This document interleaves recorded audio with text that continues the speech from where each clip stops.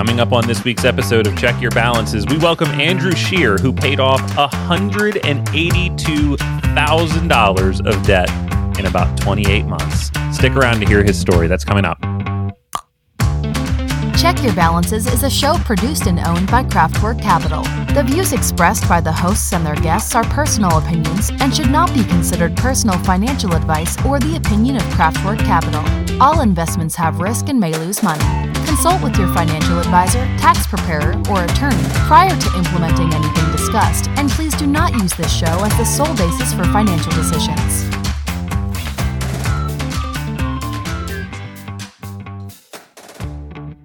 Welcome back to another week of Check Your Balances. I am Ross Anderson, joined as always by my friend and co-host Dan Maseka.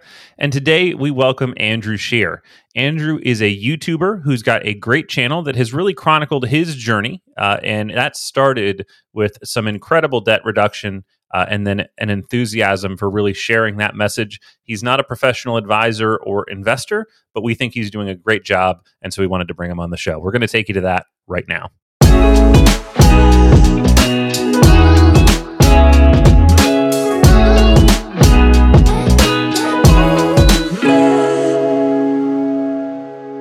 On today's show, we welcome the host of the Practical Personal Finance YouTube channel. We've got Andrew Scheer joining us. Andrew, thank you so much for being on our show today.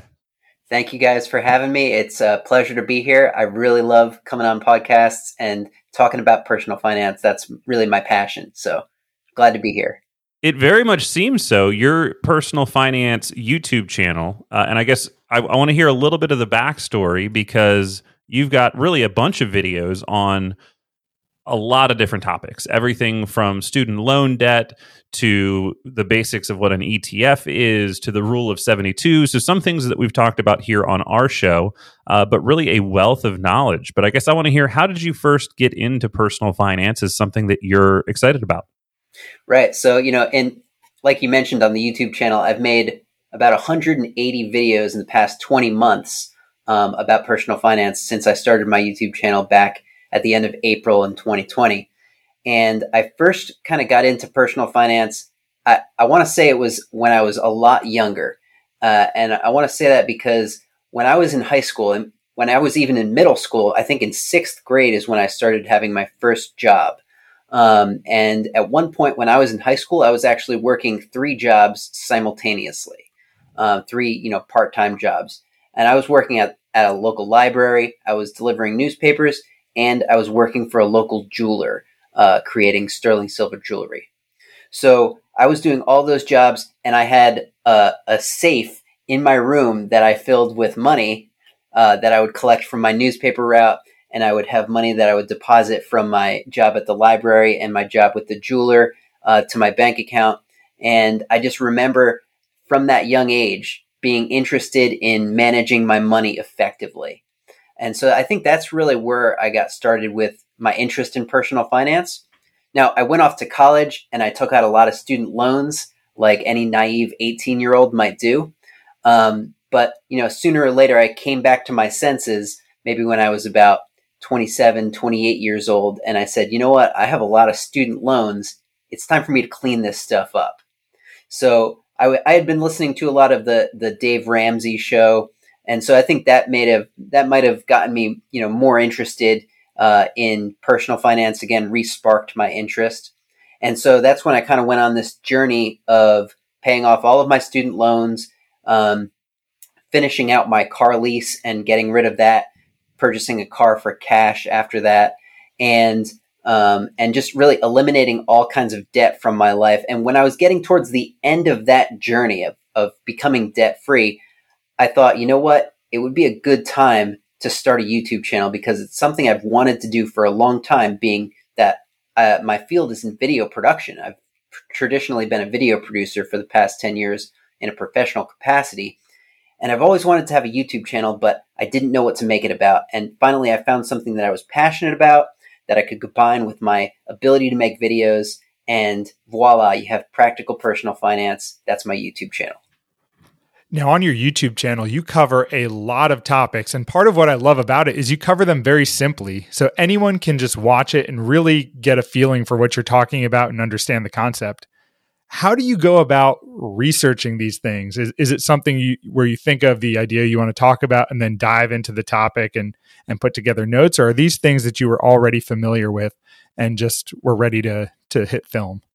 So in some respects, there are some topics that I'm super familiar with already. In other regards, like it's stuff that I'm not necessarily familiar with, but I'm passionate about learning about. So I really love just learning about certain things. Like, I'll be honest, before I started Practical Personal Finance, I didn't know a whole lot about things like a Roth IRA or a 401k. And that's just because no one had ever taught me about it. So I did a lot of research about these things. I learned about them. I watched other people's YouTube videos. And then I said, you know what? I feel like there's something missing from these other videos.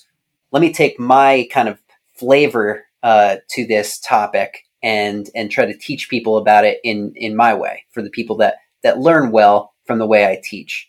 And the way I try to make it and break it down and make it simple so that anyone can understand is that, a lot of times I show these things to my wife, and I say to her, is this something that you understand as someone who's not necessarily, she's not the greatest at like doing mental math and stuff.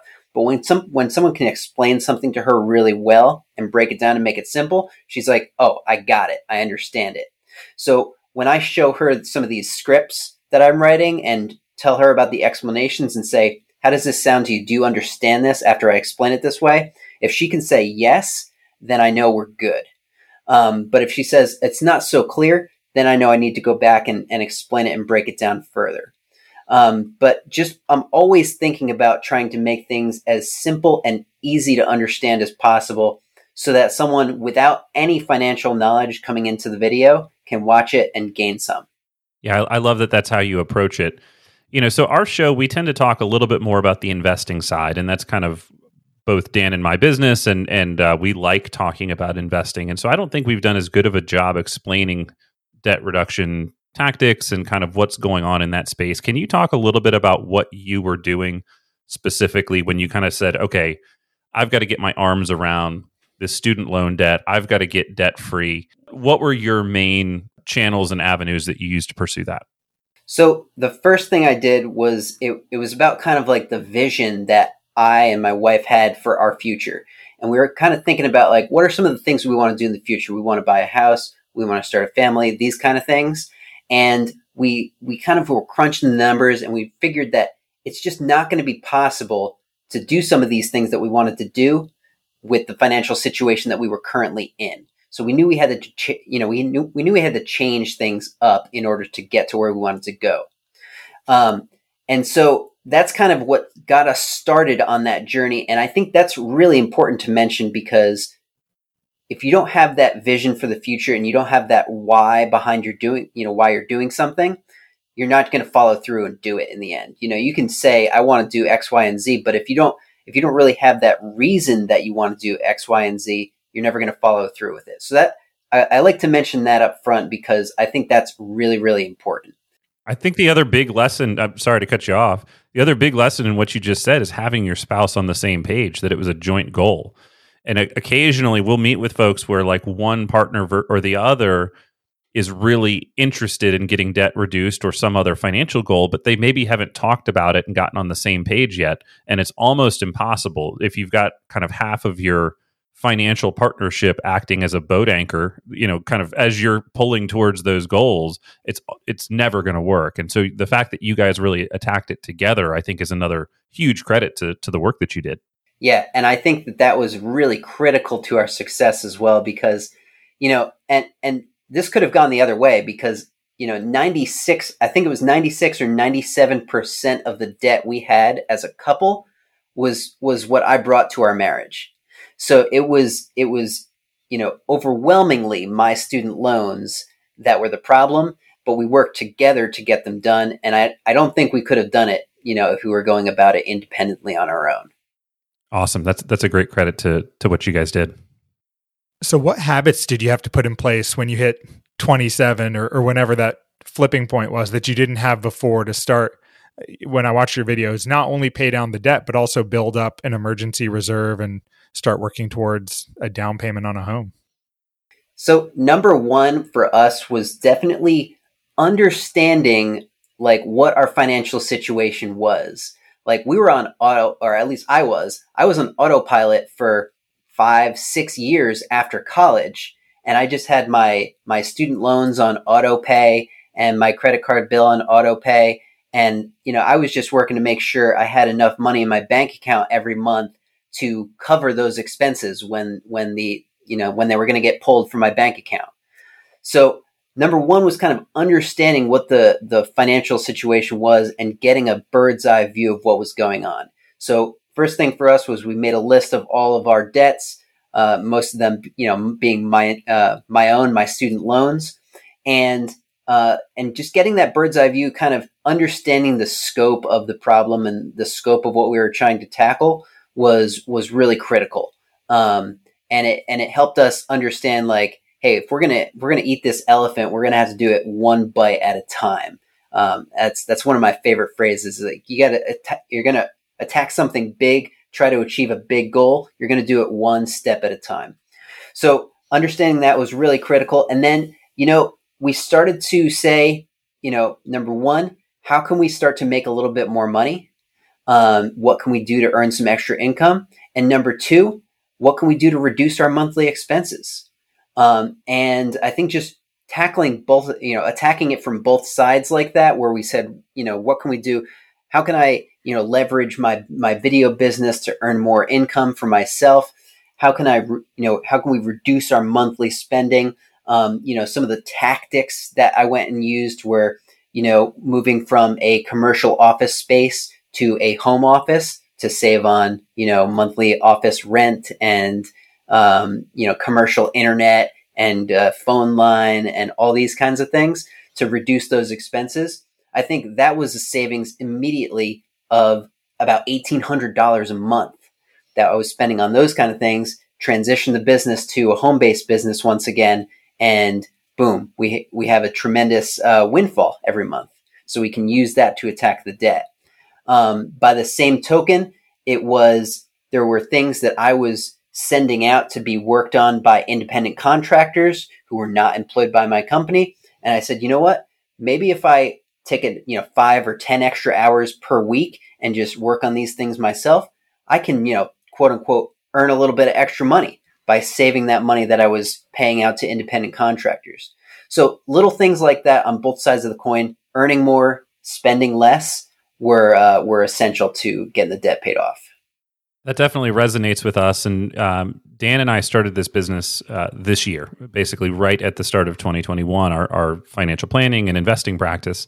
And it has been as lightweight as we could make it in terms of like the overhead that we took in. And we've tried to invest in some tools that are meaningful and make our client experience better.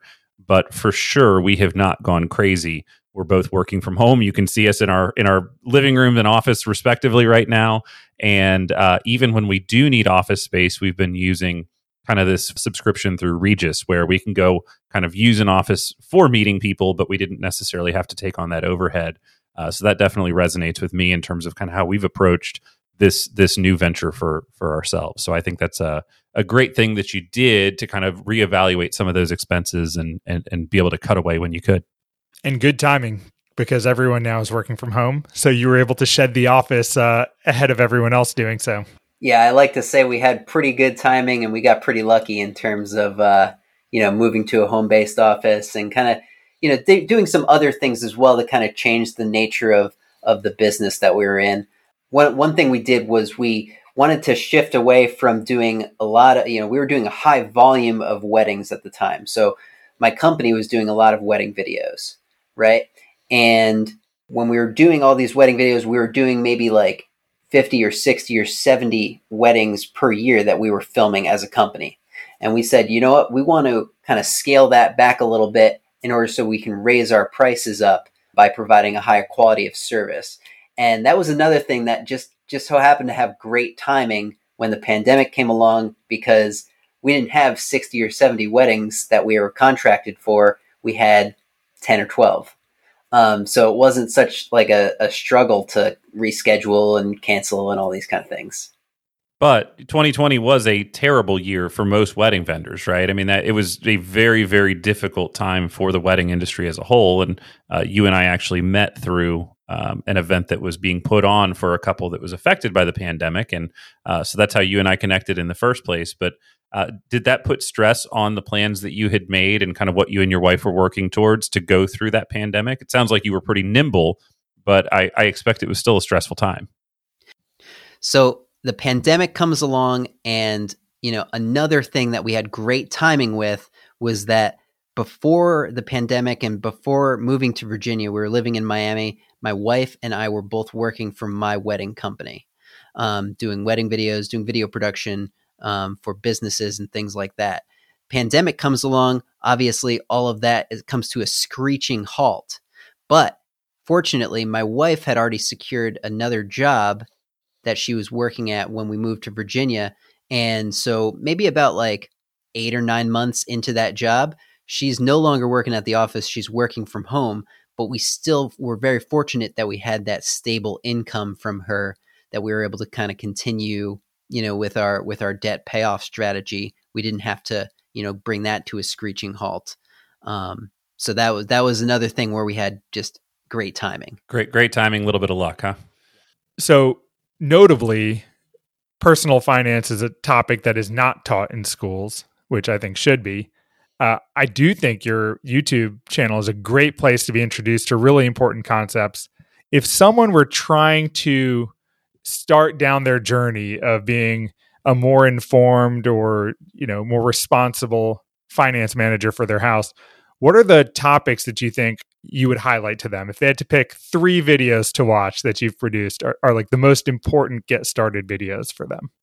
Okay, so the 3 videos on my YouTube channel that I would recommend to anyone who's looking for a crash course on personal finance. Number 1, I made a video called Personal Finance for High School Students. In that video, I cover 5 different topics in personal finance that I think every high school student should understand and be knowledgeable about. So that's number 1. Number 2 is a video I made called Zero-Based Budgeting.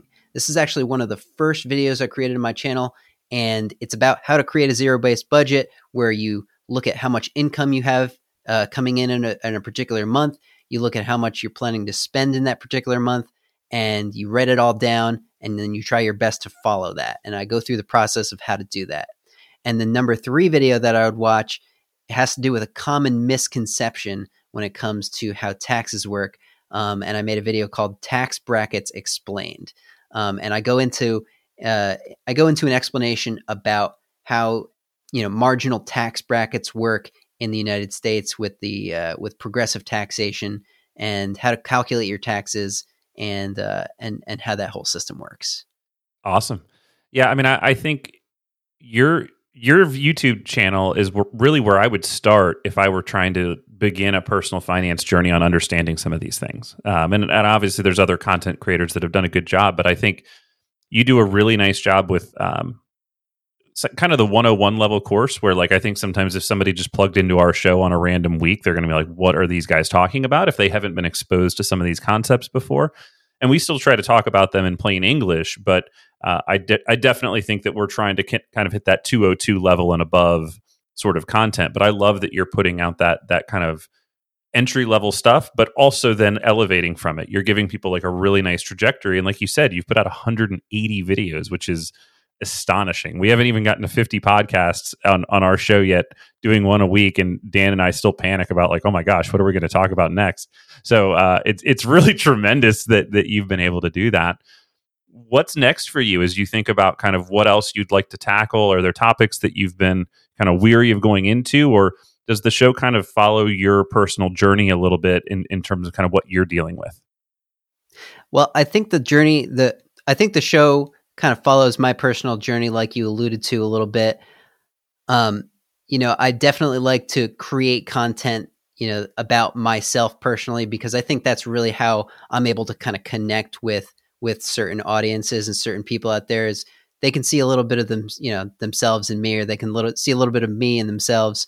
And they can kind of look at what situations I might have been in, I might have faced, and kind of understand how I, went and faced them. And that's why I think it's really important to kind of tell my story as well as other videos where I try to educate about a specific topic. So I think I'm definitely going to continue doing more videos about, things that I've done, what I've accomplished, strategies that I've used. And that's going to be core to the channel. And then, second, I think that I'm definitely going to delve more into some investing topics as I become more of a savvy investor myself. So it's something I've been learning about over the past several years, trying to educate myself more about.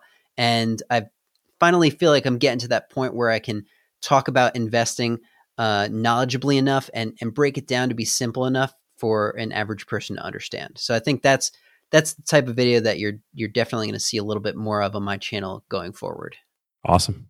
There is one thing I'll mention here, and I don't know if you guys want to add this in or not, but just one concept of investing that was never super clear to me, and I don't think it's clear to many people.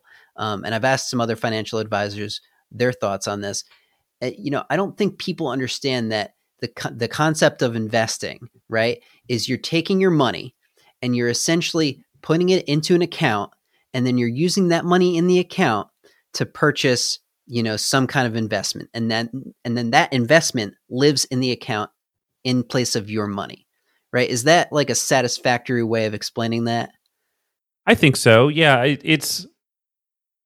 you're right. Because I when I generally explain investing to somebody that has never experienced it before, I tend to focus on like, what is your money actually doing, right? That we're actually buying shares. We're buying a piece of a business, and you're now a part owner, whether that's, largest companies in the world or something much, much smaller, or you're buying tiny, tiny fractions of many companies through index funds or something of the sort. So I tend to focus on that nature of it, but you're right. The actual mechanics of how the brokerage account works, that you're kind of exchanging your cash for what's going to live on paper as those shares. I think you're explaining that correctly. So I just feel like, people understand like savings and checking accounts at banks, but they might not understand brokerage accounts, but they're very similar. You're putting money into, a brokerage account, which is akin to a savings account if you leave it in there as cash, and then you're just exchanging it for those assets, which then are living in that account. So I think that's like one of these fundamental things that people just don't understand when it comes to investing. So, and then there's different, types of accounts, obviously, like Roth IRA or a traditional IRA or 401k. These are just different types of, what could be checking or savings accounts on that same level, a different place to put your money.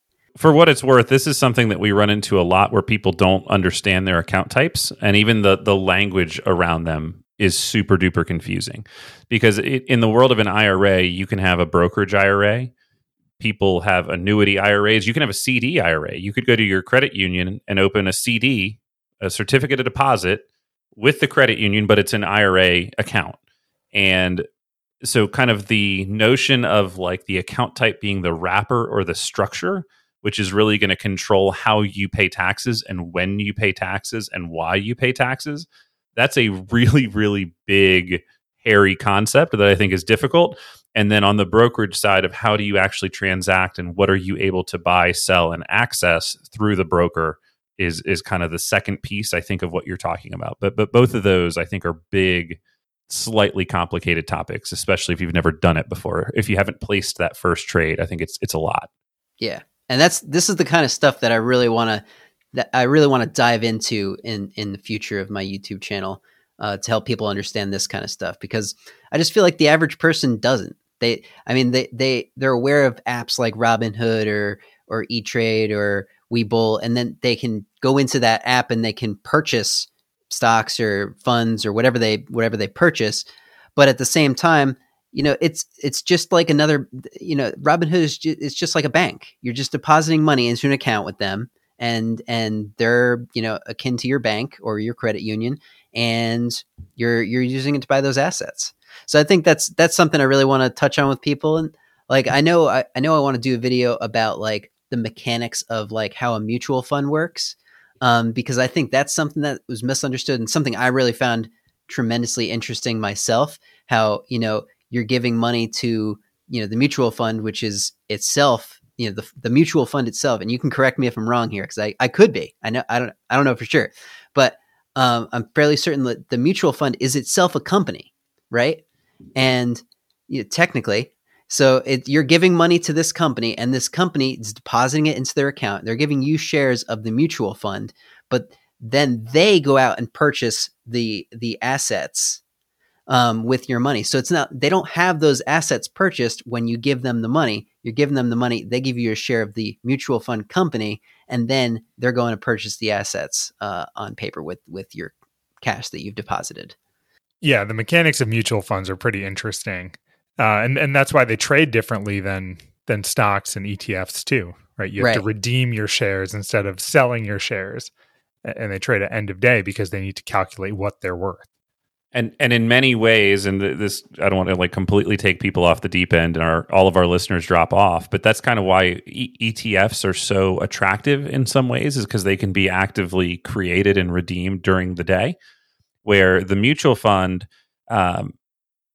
basically, you're right, they have a big account, and that company could have multiple of these, right? They could have many funds under the same company, but they're going to basically have a big brokerage account that gets the money deposited into it.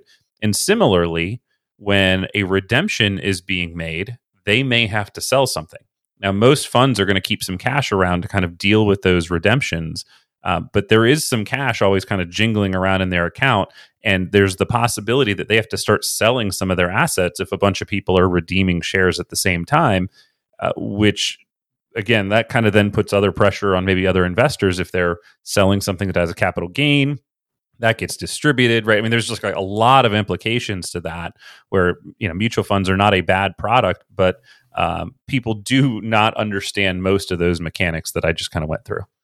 Yeah, I just find that stuff really interesting, and the way I got down that rabbit hole is I was just asking the question, why are mutual funds only traded at the end of the day versus why are ETFs traded throughout the day? Yep. And that's, just doing research about that topic and learning about it. That's what I learned, and that's what I want to help explain and share with people. Very cool. Going back to what you were talking about earlier, understanding kind of what holding an investment in an account type is. When I started in banking, and I always used to be asked, what do IRAs pay these days? And that used to always frustrate me because people didn't understand what they were talking about, first of all. But really, the root of the problem is where people are getting information from. So if you were getting started and only had a few $1,000s in your account, and you're interacting with the banker at the bank, they're not going to teach you about, investing within an IRA. They might be inclined to pitch you a CD that you can have in an IRA because that's something that's available to them and that's accessible to you. But that's doing a disservice to the person if they end up funding a 0.5% IRA CD instead of understanding that an IRA can hold almost anything. You just have to find the information in order to get yourself to do that. So the thing that I wanted to come back to here as we kind of wrap up, we've taken some playful shots at Dave Ramsey on our show, and it sounds like for you, he's done a lot of good in your life, both through his show and kind of what you've taken away from it. So the other video of yours I really enjoyed was that you didn't get to do the Dave Ramsey debt-free scream. Are you willing on our show, Check Your Balances, to share with the world your debt-free scream? Sure, I'd be happy to do that. All right, so I'm Andrew Scheer. I paid off over $182,000 over the course of, 28 months, was it? I'm pretty sure it was 28 months that I paid off over $182,000. And here's my debt-free scream. I'm going to count it down. 3, 2, 1. I'm debt-free! Congratulations. Andrew, that really is incredible. I love that you're putting your story out into the world. I love that you're creating a really, I think, valuable resource. And I hope that the journey for you in personal finance and that excitement continues. Thanks so much for joining our show today. Thank you guys so much for having me. It's been a pleasure. And go check out Practical Personal Finance on YouTube. Love to see you there. One more big thank you to Andrew for joining the show today. We will link to the Practical Personal Finance YouTube channel in the show notes. And as always, if you've got questions for Dan and I, send them to checkyourbalances@outlook.com. We love hearing from you. We've got plenty of mugs still to ship out to folks that have questions for us, and we will catch you next week.